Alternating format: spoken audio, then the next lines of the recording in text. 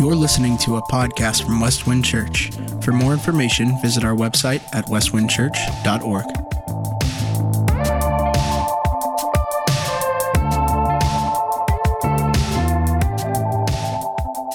Well, we're going to continue through Acts in our study in Acts. And so if you're visiting us, we've been in Acts for a little bit. It's been a minute, and we're looking towards these last few chapters. And so we are coming on a chapter today that I'm going to be full-on honest. When I was given these passages, it's like, okay, this is what I get to preach on. And coming out of last week, I'm like, okay, there's momentum. And then you get to this passage, and I go, I really don't have any idea what I'm going to preach on. So, like, I'm going to introduce you to a couple characters, and then I'm not going to get all the way through the full chapter, and then it's like right at the end of the chapter, and then leading into chapter 26, like these really eventful things happen, which is like the best ever to preach on, and I just get to stop at verse 22. That's how I felt coming into it, but there's something really good here that as I went through my week this week, and as I sat in this, that these truths of these songs that we were able to sing this morning just stuck out to me. And so I'm excited about that. So if you've got a Bible, flip open to Acts chapter 25. And I want to read down through this chapter from verses 1 through 22. If you don't have a Bible, if you have a phone, we can pull that out too. We're going to have it on the screens as well. But I just want to read this continuing story. So as you guys, if you were here last week or if you're familiar with the book of Acts, you know Paul's in this run to where he's been put into captivity, bondage, in jail, with the Romans because the accusations that are coming from the Jews. And as a Roman, he has that protection of Rome, but yet also the responsibility to be held on trial for the things he's being accused of. And so last week we focused around this trial that he's stepping into, and we'll see these trials move forward over these next few chapters. And really the rest of the book of Acts is about Paul's journey through these trials. And there's something powerful. You think like, wow, there's so much going on in the midst of even what we just sung about, in the midst of these storms of Paul's life. And literally, he will get in the next chapter or so, we're going to see him get into a storm and get into a shipwreck. And you just think, man, nothing can good happen for this guy. I mean, he gets bitten by a snake. I mean, he's throwing it into the fire. I mean, there's all this crazy stuff while also being in prison through this whole time. But there's something in this story that we can glean from. It's not just history and here's what happened to Paul, but there's parts of Paul's story that we can always run to and have confidence in and learn from in Paul's response. So let's read down verses 1 through 22 in chapter 25 and take on this next step in Paul's journey in these trials that he's being held up against these false accusations. So verse 1. For now 3 days after Festus had arrived in the province, he went up to Jerusalem from Caesarea. And the chief priests and the principal men of the Jews laid out their case against Paul, and they urged him, asking as a favor against Paul that he summon him to Jerusalem, speaking of Paul, because they were planning an ambush to kill him on the way. Festus replied that Paul was being kept at Caesarea and that he himself intended to go there shortly. So, said he, let the men of authority among you go down with me, and if there is anything wrong about the man, let them bring charges against him. After he stayed among them not more than 8 or 10 days, he went down to Caesarea. And the next day he took a seat on the tribunal and ordered Paul to be brought. When he had arrived, the Jews had come down from Jerusalem and stood around him, and bringing many and serious charges against him that they could not prove. Paul argued in his defense, neither against the law of the Jews, nor against the temple, nor against Caesar have I committed any offense. But Festus, wishing to do the Jews a favor, said to Paul, do you wish to go up to Jerusalem and there be tried on these charges before me? But Paul said, I'm standing before Caesar's tribunal, where I ought to be tried. To the Jews, I have done no wrong, as you yourself know very well. And I love this statement from Paul. If I am a wrongdoer and have committed anything for which I deserve to die, I do not seek to escape death. But if there's nothing to their charges against me, no one can give me up to them. I appeal to Caesar. Then Festus, when he had conferred with his council, answered, to Caesar you have appealed, to Caesar you shall go. Now, when some days had passed, Agrippa the king and Bernice, who is Agrippa's sister, they had a sordid relationship. We won't talk about that today. Arrived at Caesarea and greeted Festus. And as they stayed there many days, Festus laid Paul's case before the king, saying, "There is a man left prisoner by Felix. And when I was at Jerusalem, the chief priests and the elders of the Jews laid out their case against him, asking for a sentence of condemnation against him. I answered them that it was not the custom of the Romans to give up anyone before the accused met the accusers face to face and had an opportunity to make his defense concerning the charge laid against him. So when they came together, I made no delay, but on the next day took my seat on the tribunal and ordered the man to be brought. When the accusers stood up, they brought no charge in his case of such evils as I supposed. Rather, they had certain points of dispute with him about their own religion and about a certain Jesus, who was dead, but whom Paul asserted to be alive. Being at a loss how to investigate these questions, I asked whether he wanted to go to Jerusalem and be tried there regarding them. But when Paul had appealed to be kept in custody for the decision of the emperor, I ordered him to be held until I could send him to Caesar. Then Agrippa said to Festus, "I would like to hear the man myself. Tomorrow," said he, "you will hear him." So next Sunday, he said, you will hear about it.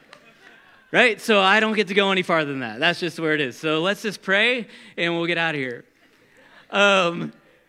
Lots going on here. And I think there's a point in here that Festus felt at a loss. I remember when, I think it was before Tara and I got married, that we went for that walk at Lake Elmo. Was that before we got married? It's amazing we're married. So my wife Tara and I, before we got married, we went for a walk at this park called Lake Elmo in Minnesota where we met. And it's just one of these parks where it's all natural preserved lands, and they take a tractor and a mower and they mow out a path and they say go for a walk, right? At that time, they didn't have a whole lot of signage. I have a pretty confident reliance on my GPS ability. There's a chip somewhere in my head. I just think I can get us anywhere. Even if I know where, I'll figure it out. I'll get us there. Guys, do you feel that in you? It's a lie. Like you think it's there, but it's really not. And so I'm thinking, okay, let's just go on a walk. It's kind of around this lake. And so you start one direction. Clearly, you're going to end up back where you started. So you think.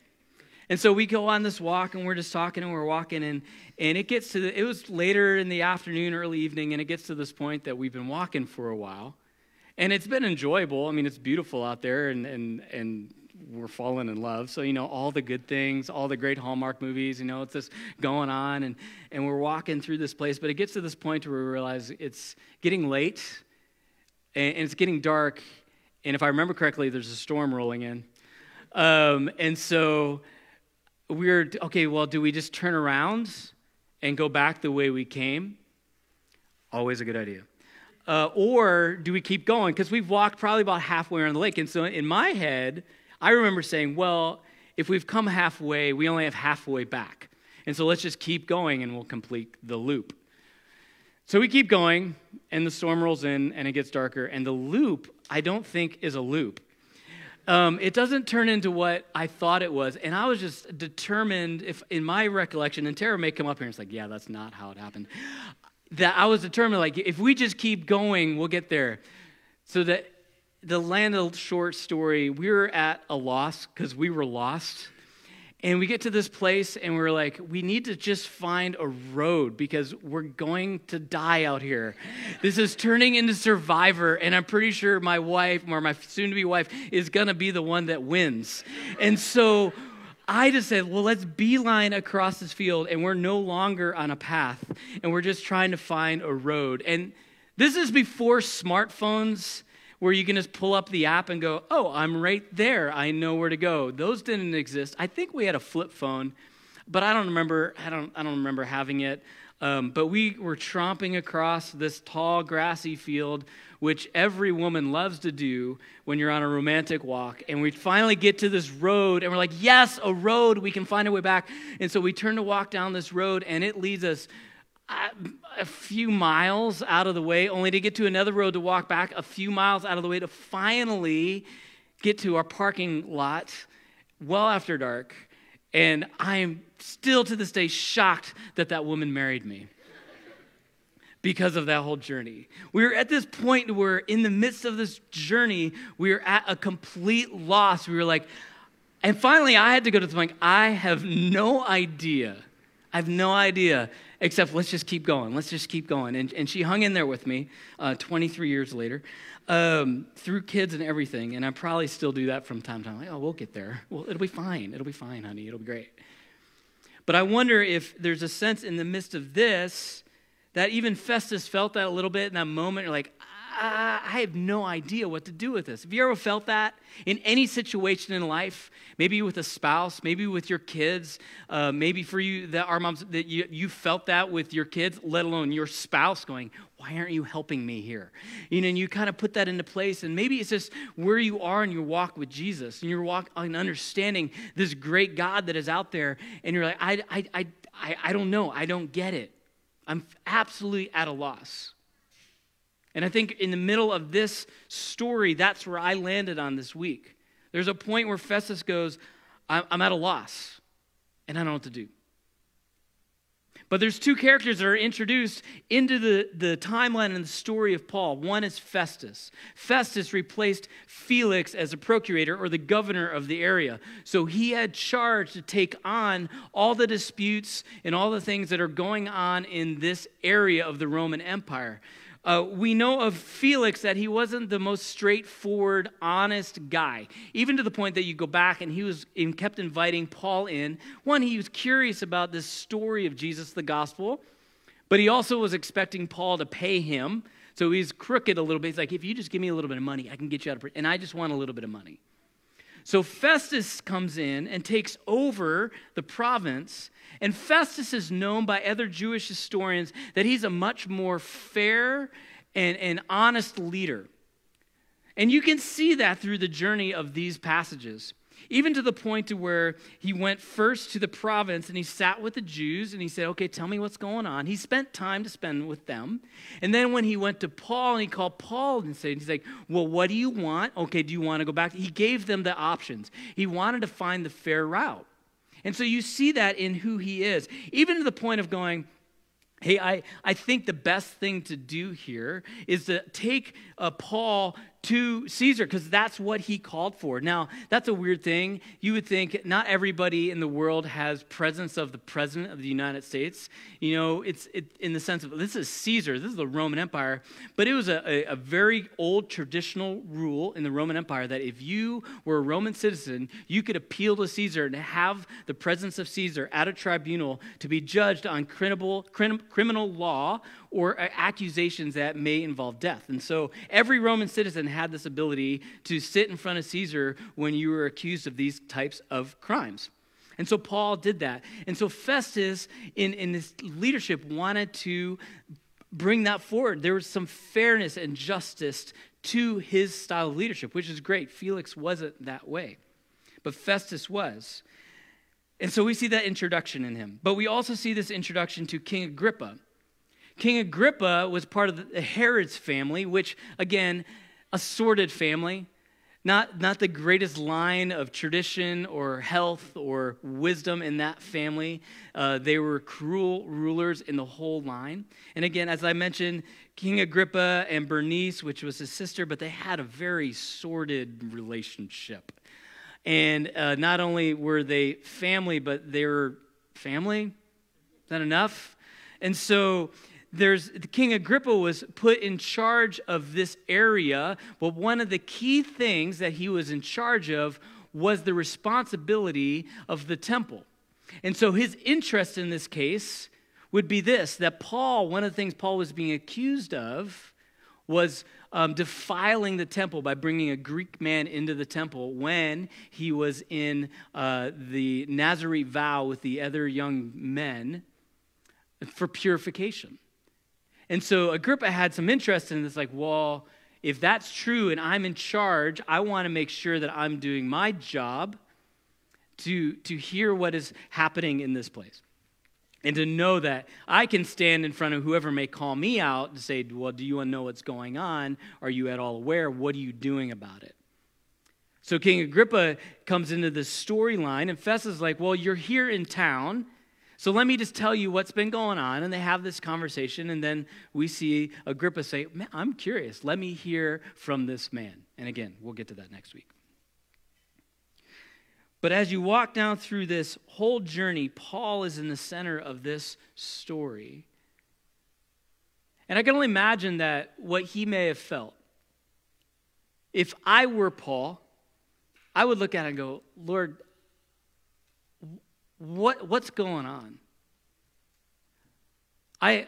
I'm just trying to do your work. I'm just trying to move this gospel forward. I'm just trying to establish churches throughout these cities and these areas so that they may know you, that they can hear of the powerful story of Jesus, that he came and lived this incredible life, that he gave his life up on the cross so that the penalty of sin can be paid, and that he conquered death so that we can have eternal life through him. I just want people to know this Jesus that you came and you met me on that road and you said, Paul, I'm going to change things for you. I'm going to take you. I'm going to change your name. I'm going to change your future. I'm going to change where you're going. I'm going to make all of these things different. And not only just for you, I'm going to change the world through you.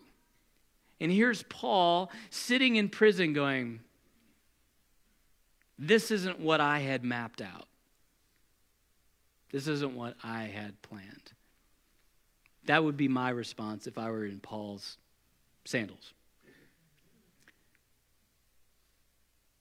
But Paul knew something. Paul understood something, and he believed in something so powerful. And that takes us back to Acts 23, verse 11, where Paul is with the Lord, and it says, the following night the Lord stood by him and said, take courage, for as you have testified to the facts about me in Jerusalem, you also must testify in Rome. God gave him a promise.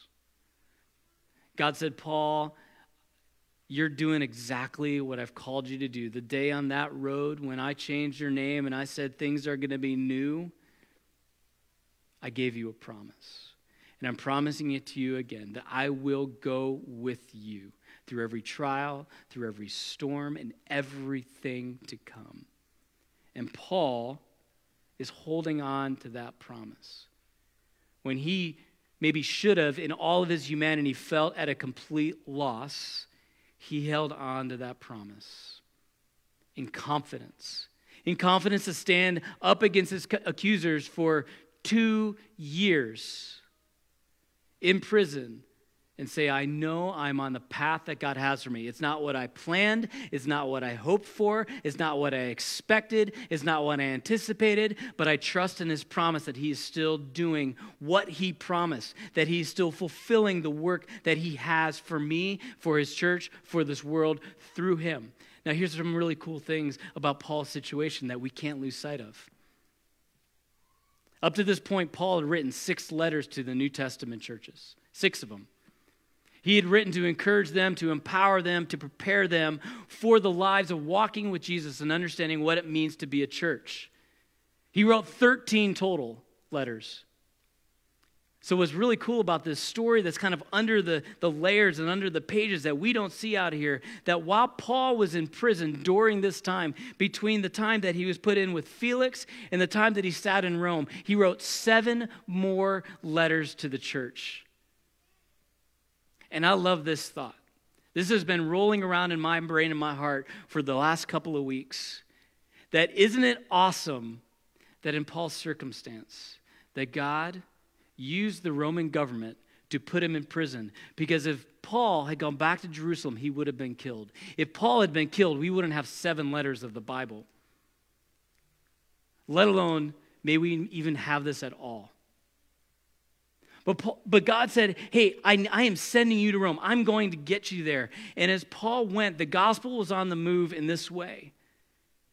That he presented the gospel to Felix, a Roman procurator, a governor. And following Felix, he was able to present the gospel to Festus, the next Roman procurator, the governor. And then to King Agrippa, as we're going to see in the next coming weeks. and then eventually to every leader on his way to Caesar. Why? Because he was protected in prison. Sometimes God promises things and puts things around you like, I don't understand this. This is not the most comfortable circumstance, but it's for your protection. Say, I'm guarding you from what's going on around you. I put you in this place for a reason. It may not be the most comfortable circumstance, but I'm still providing for you through the circumstance, and it's for a purpose. Hey, and while you're there, I got things for you to do. For Paul, I need you to write 7 more letters to the church, because these letters are not only going to encourage the churches that you have been part about planning, but they're going to encourage the churches for thousands of years to come. They're going to empower believers to live like Jesus, to live in the promises of what is to come. And so I'm going to keep you here. I'm going to keep you here in prison because you're protected from those that want to kill you here. This may not be comfortable, but there's protection here. And there's a purpose here. And so for Paul, I think he goes, I'm not at a loss. I know exactly what's going on because he trusted in God's promise. May not have loved the circumstances, may not have loved the environment, but God continued to provide. God provided to Paul through this season to bring people to him, to encourage him, to feed him, to help cover his needs. Even to the point that he wasn't always shackled against a brick wall in a dungy a basement someplace in a castle or whatever. That he was placed in an upper room and guarded by the Roman guard, but he was able to receive visitors that he was able to share the gospel with and encourage and empower to go out and continue to share the gospel with others. Paul's circumstance, although it seems really crummy, wasn't really all that bad. Even though it feels like, man, he was at a loss and he couldn't find his way, he knew exactly where he was going. Why? Because that's what God promised. And that's what I love about our situation too as in modern church. We have all the letters of Paul. We have the whole word of God from Genesis to Revelation. We know the promise. We know what's coming. We know what's happened. And it's right here for us to hold on to eat, to be consuming, to hold and to carry forward and to let other people know about. We know our purpose as the church. And that is good. Amen? We hold to the truths and we stand on this foundation as something that transforms our lives. And through that transformation overflows from our lives to others. That these commitments that we make as parents is exactly what Paul is doing. He's writing us to breathe in the word and the truth and the beautiful life of following Jesus into our kids so that they can carry this forward from generation to generation to generation. For long after I'm gone, I hope that my daughters will carry forward the gospel to their friends and to their neighbors, and then one day, if God blesses them with children, that they will share that with their kids, and from generation to generation it'll share. I am honored and humbled by the fact that in my family, I'm 4th generation to be ordained as a pastor in the church. That's something that has been so meaningful for me, especially over the last few years, as I've seen our grandparents, both my Tara's side and my side, pass away. To see the generations before me move into eternity with Jesus, but to leave a torch and say, carry it forward. And that's exactly what Paul is moving the gospel forward for God's purpose and God's plan. And I love it.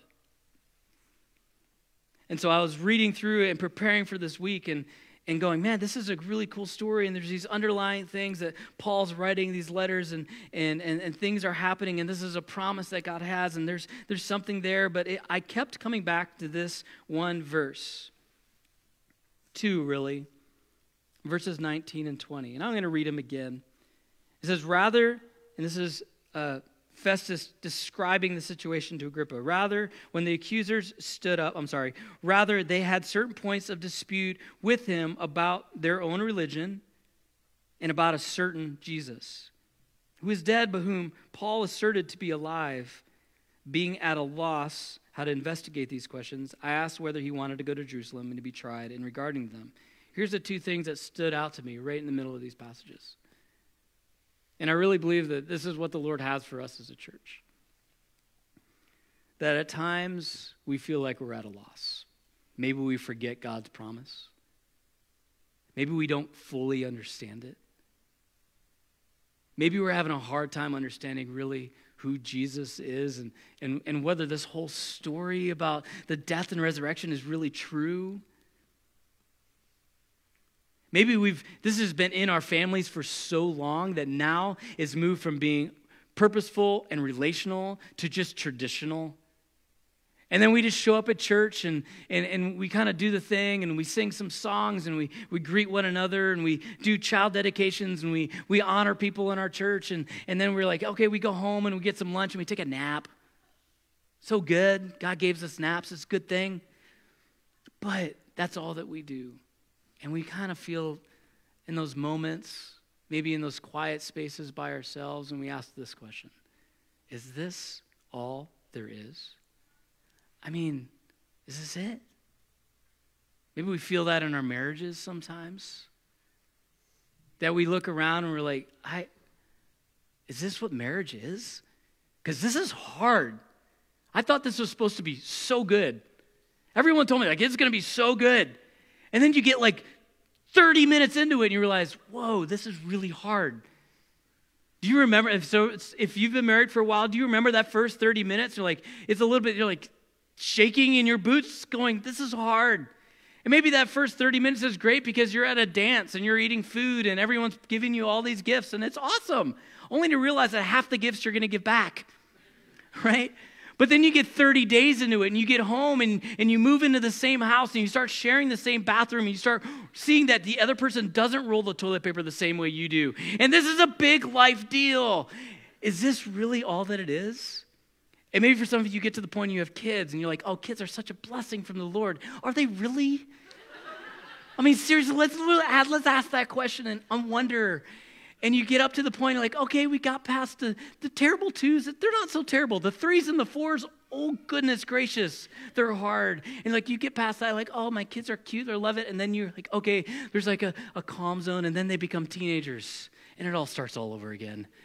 And then they become young adults and you realize they should be out on their own, but they're not. They just keep coming home. And I'm not even there yet. I was just that guy who kept coming home. But there's times where we feel like, is this all there is? Is this what life is giving me? Is this what life is offering me? And we're at a loss. And then on the hard side of it, sometimes we give up and say, I can't do it anymore.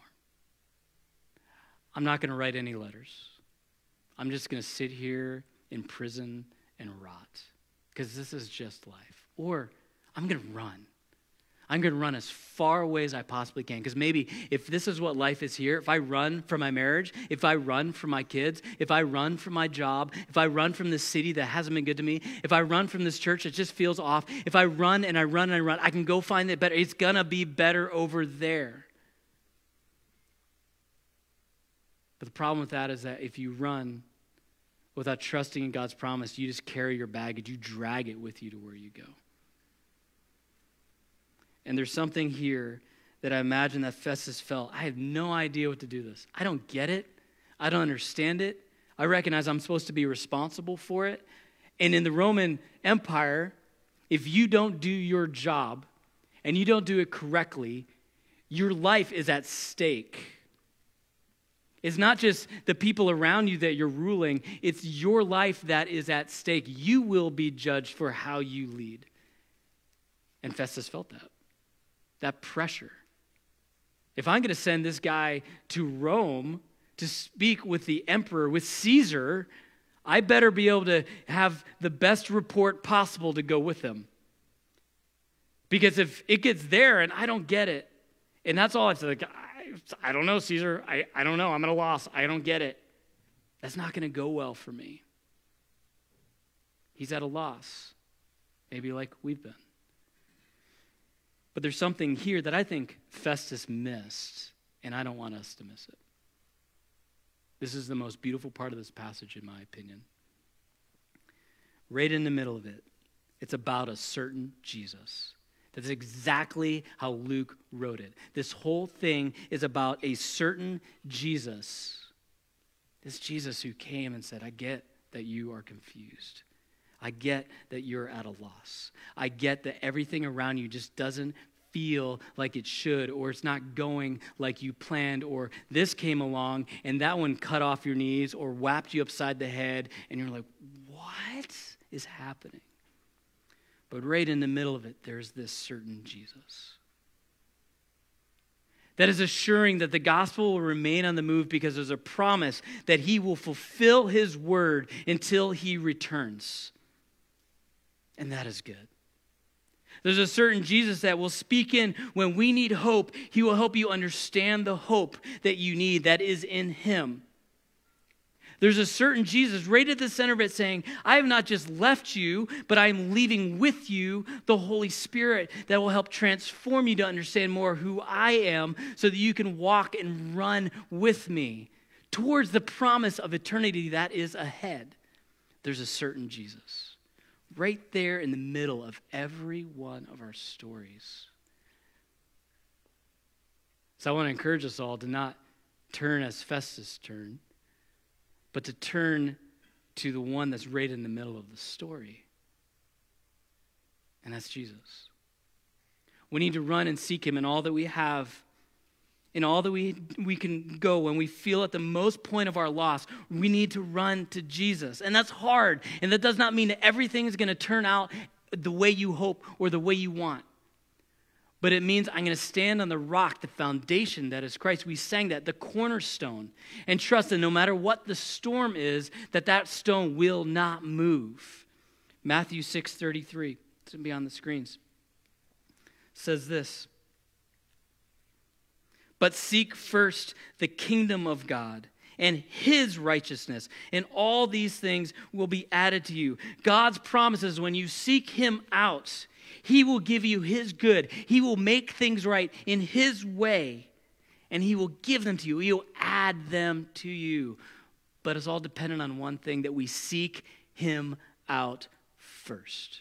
We don't try to solve the problem when we're lost. We don't try to figure out all the answers when we're lost. We don't just put our hands up in the air and go, fine, I'm just going to run away when we're lost. We run to Jesus and seek him first. Colossians 3:1-5. This is one of my favorite passages in the whole Bible. This whole chapter is great. 1-17, awesome. I just want to read you verses 1-4, and it says this. If you have then been raised with Christ, seek the things that are above, where Christ is. Jesus right in the middle, seated at the right hand of God. Set your mind on the things that are above, not on the things that are of the earth. For you have died, and your life is hidden with Christ in God. And when Christ, who is your life, appears, then you will also appear with him in glory. There's the promise. I'm telling you, church, life is not going to throw you everything you want. It's not going to go the way we expect. Sometimes we're going to end up in the middle of a storm. Sometimes we're going to end up in a place that we feel like is prison. Sometimes we're going to want to run. Sometimes we're going to try to solve. Sometimes we're going to try to make the resolution come all on our own power. But we don't have to do that. If we just run to Jesus in the midst of the gospel moving forward and trust in that promise that at the end, through him, in a relationship with him, we have that promise of living with him. And that's what matters the most of all things. Let's help our kids run there. Let's help our spouses run there. Let's support our moms and our dads and our grandmas and grandpas to run there. Our brothers, our sisters, our friends. Let's help them run there to Jesus. And oftentimes it just means we just have to sit on the rock that is Christ, right in the middle of it all, and say, God, I submit to you. I don't get it. I don't know how it's going to work out. I don't know where it's going to go.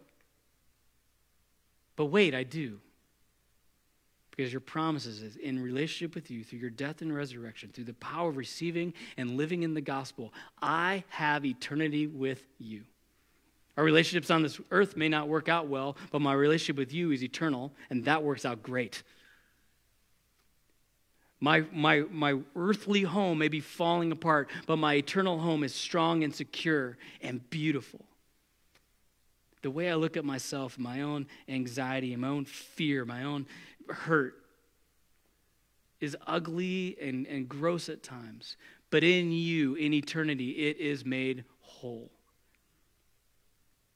But even you will take my ugliness and my grossness, my broken down house, and my hurt, and you'll still use me to do great things for your gospel, to keep the gospel on the move, because Jesus is right in the center of it.